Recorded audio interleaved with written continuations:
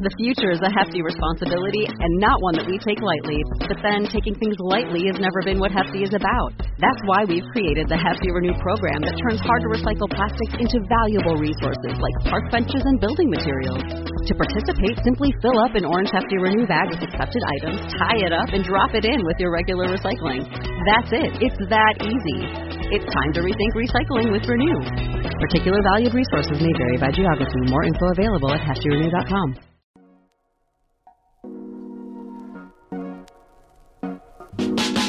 Welcome to the Good News Ride Home for Wednesday, July 22nd, 2020. I'm Jackson Bird. A promising N95 respirator replacement mask designed by a team from MIT. Tips for staying productive during this unprecedented time. Our first ever direct look at a multi-planet system orbiting a sun-like star, and the small Italian village that just welcomed the first baby born there in 8 years. Here are some of the cool things from the news today. As the coronavirus surges in several parts of the U.S. and around the world, the shortage of N95 masks for healthcare workers is likely to increase again, to the extent that the need ever really went away. But in good news, a team of researchers from MIT have just invented a new reusable mask that could replace, or at least help with the shortage of N95s. Quoting CNBC, while N95 masks are made entirely from a special material that filters out airborne droplets and fluids that could contain the COVID-19 virus, the new MIT mask is made from silicone, with slots for just 2 small disposable discs of the N95 material, which serve as filters. That means the masks themselves can be quickly and easily sterilized and reused. And though the small filters must be thrown out, each mask requires much less N95 material. Called iMask, which stands for Injection Molded Autoclavable Scalable Conformable, this design can help solve shortage issues. End quote. The iMask can be sterilized in a number of ways, including steam, oven heating, and a bleach/alcohol soak, and are much more environmentally friendly since they use just a fraction of the non-reusable N95 filter compared to existing N95 masks. In lab tests, the iMask filtered out virus-containing particles just as well as an N95. They also look quite slim and flexible, and they're clear, which is something I think a lot of us are going to realize is quite important. Many deaf and hard of hearing folks need to see lips to read. Seeing full faces is crucial for early childhood development, and not being able to see smiles or friendly looks from doctors and healthcare workers is making the entire experience of a hospital stay for COVID-19 even more grim than it already is. So the fact that these masks are at least kind of see-through is a big plus in my book. Quoting again, so far, the masks have proven effective and comfortable. A group of 24 healthcare workers, including nurses, physicians, and technicians, wore the new masks and completed tests that involved breathing, talking, moving their head and body, and making facial expressions. The participants said that the mask fit well and felt breathable. Most importantly, the mask successfully filtered out a sugar solution in the air that was used to mimic aerosolized respiratory droplets. End quote. The team is running additional tests and working on other prototypes. They plan on submitting it to the FDA for approval and eventually making them available for healthcare workers and the general public. The one downside, the masks are projected to cost about $15 per mask, while current N95 respirators cost between $2.80 and $6.95 per unit.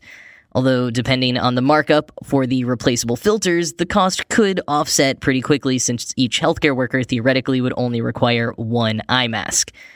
Definitely one of the more promising innovations that I have seen so far. I have been working from home for the better part of a decade, which means with so many more people now working from home, a lot have reached out to me for advice. And the number one thing I've been telling people, this is not a normal working from home situation. Working from home ordinarily is very different from working from home during a pandemic. Maybe you have kids who would usually be gone at school all day. Maybe you have a partner who is also working from home, or maybe you live with someone who's had to go back to work and you fear for the safety of both of you. Maybe, in fact, almost certainly, you are dealing with the general stress of living through an absolutely unprecedented and scary time in our world. Those are not challenges one usually deals with when working from home. So if you've found it really hard to stay motivated and productive while working from home these past several months, don't be so quick to think this working from home thing isn't for you, because a lot of the challenges you're facing may be far more related to other pandemic-related factors than simply your compatibility or lack thereof with work from home life. Wired recently wrote a piece elaborating on some of those challenges and offering up some tips that I think can also be useful even if you aren't working from home right now. Just general good motivation, productivity tips. So first, and this is one that I have trouble sticking to, but I have found actually really helps, take breaks. Like, a lot of them. Researchers at the University of Illinois found in 2011 that brief breaks from the task at hand can improve focus. Elizabeth Grace Saunders, an author and time management coach, told Wired, quote, "Our brain can only handle a certain mental load before it starts to slow down and seek relief. This is particularly true when we're doing work that we find mentally draining," end quote. Saunders recommends getting up and stretching or walking around, doing something lightly physical. And it's important to take these breaks before you exhaust yourself. Otherwise, you may find yourself taking an unintentional break, like going over to Twitter or staring at the same line on the page for 15 minutes. Even just getting up to go refill your water can break things up and avoid the mental exhaustion that will require a longer break later, whether you want to take it or not. And another huge one right now, especially if you have a demanding job or have the whole family at home with you or both, is setting boundaries.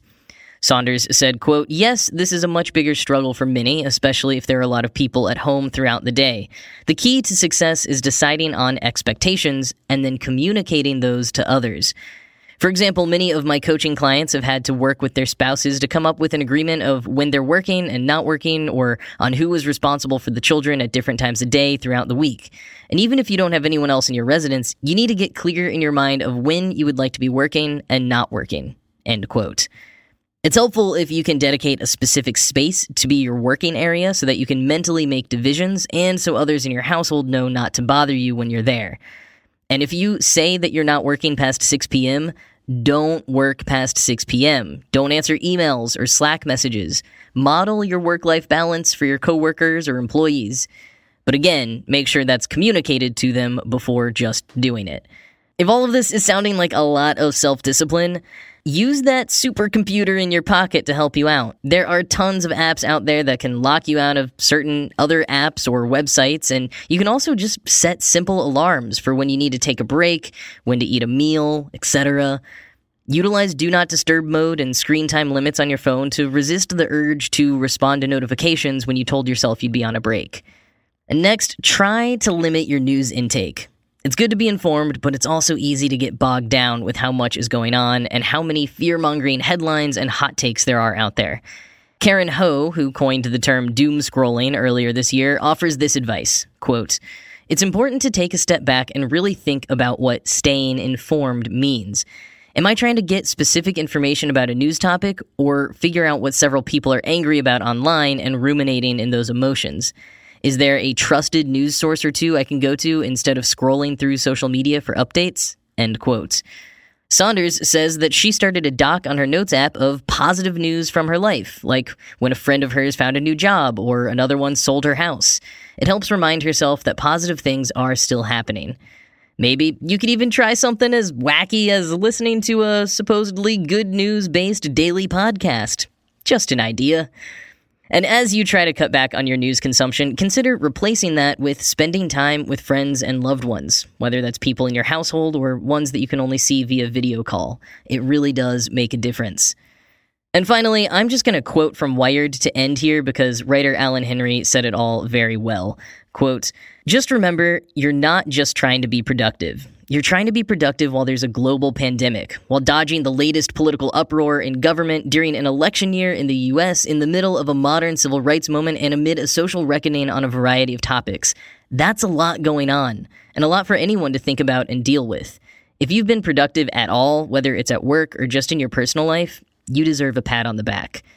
The goal of productivity is to get the things you have to get done finished so you can spend more time on the things you want to do. Don't fall into the busy trap where you judge your self-worth by how productive you are or how much you've contributed to your company or manager. We're all just trying to keep our heads above water. I hope these tips will help you do the same." End quote.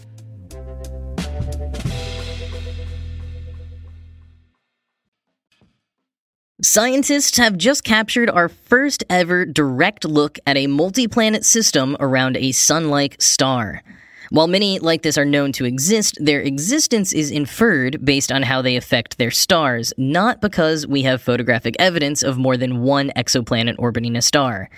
Until now. Astronomers used the world's largest optical telescope and my personal favorite telescope based on name, the European Southern Observatory's Very Large Telescope, or VLT, to capture the images of two gas giant exoplanets orbiting the sun-like star TYC 89987601, which is 300 light-years from Earth. The image, reported today in Astrophysical Journal letters, was taken using the Very Large Telescope's Spectropolarimetric High-Contrast Exoplanet Research Instrument, or SPHERE, which has an optical mask called a coronagraph to block out the light of the star, allowing us to see the two planets orbiting it. Quoting Science Alert, "The snapshot will help astronomers learn how planetary systems evolve. TYC 89987601 at only 17 million years is a baby version of our 4.5 billion-year-old sun. But their orbiting planets couldn't be more different. The two newly discovered exoplanets are 14 and 6 times the mass of Jupiter, our heftiest planet, and orbit 16 and 32 times farther out than Saturn." End quote. And quoting from Business Insider, "That distance makes this an excellent system for further study," the researchers wrote, "because the planets are easy to see from Earth. If the pinpricks of light were too close together, they could blur and become indistinguishable in photos." End quote. And, of course, my favorite upcoming telescope, the Extremely Large Telescope, might help us learn more about these planets or detect even lower mass planets in their system once that telescope launches on its first flight as planned in 2025. NASA's James Webb Telescope, which just got delayed until next Halloween, may also help detect more details of the planets, the researchers said. So watch this space.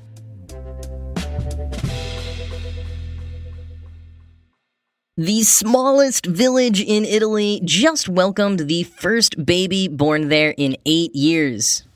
Morterone, population now 29, is a mountainous community in Lombardy, one of the earlier hotspots for the coronavirus, although Morterone was spared from the worst of it.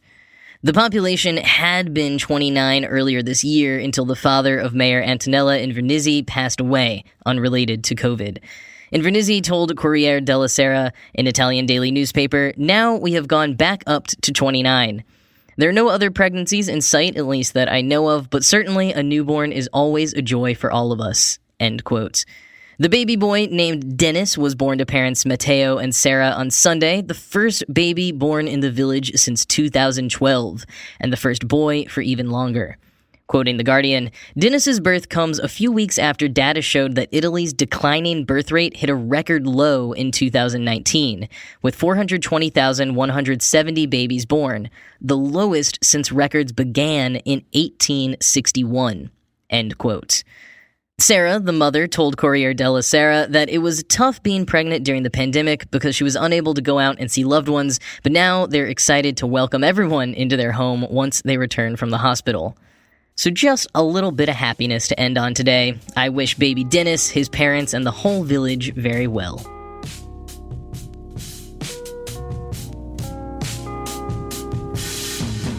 So back on the 10th, I went through a roundup of various apps that you can use to have virtual watch parties with your friends across all different platforms. One that I didn't include is the Oculus from Facebook, which of course is a device, not an app, so obviously you and all of your friends you would want to watch with would need one, but if you all have them or are thinking about getting one, you can do a VR watch party using all of the major streaming apps. It's definitely one of the more expensive options for watch parties, but also probably the coolest. Shout out to Dave for sending in that tip. If you ever want to send me some leads for the show or just want to see some of the stuff I post that doesn't always make it into the final cut, feel free to follow me over on Twitter at JackIsNotABird. But that is all for today. I hope you all have a good rest of your day, and I will talk to you tomorrow.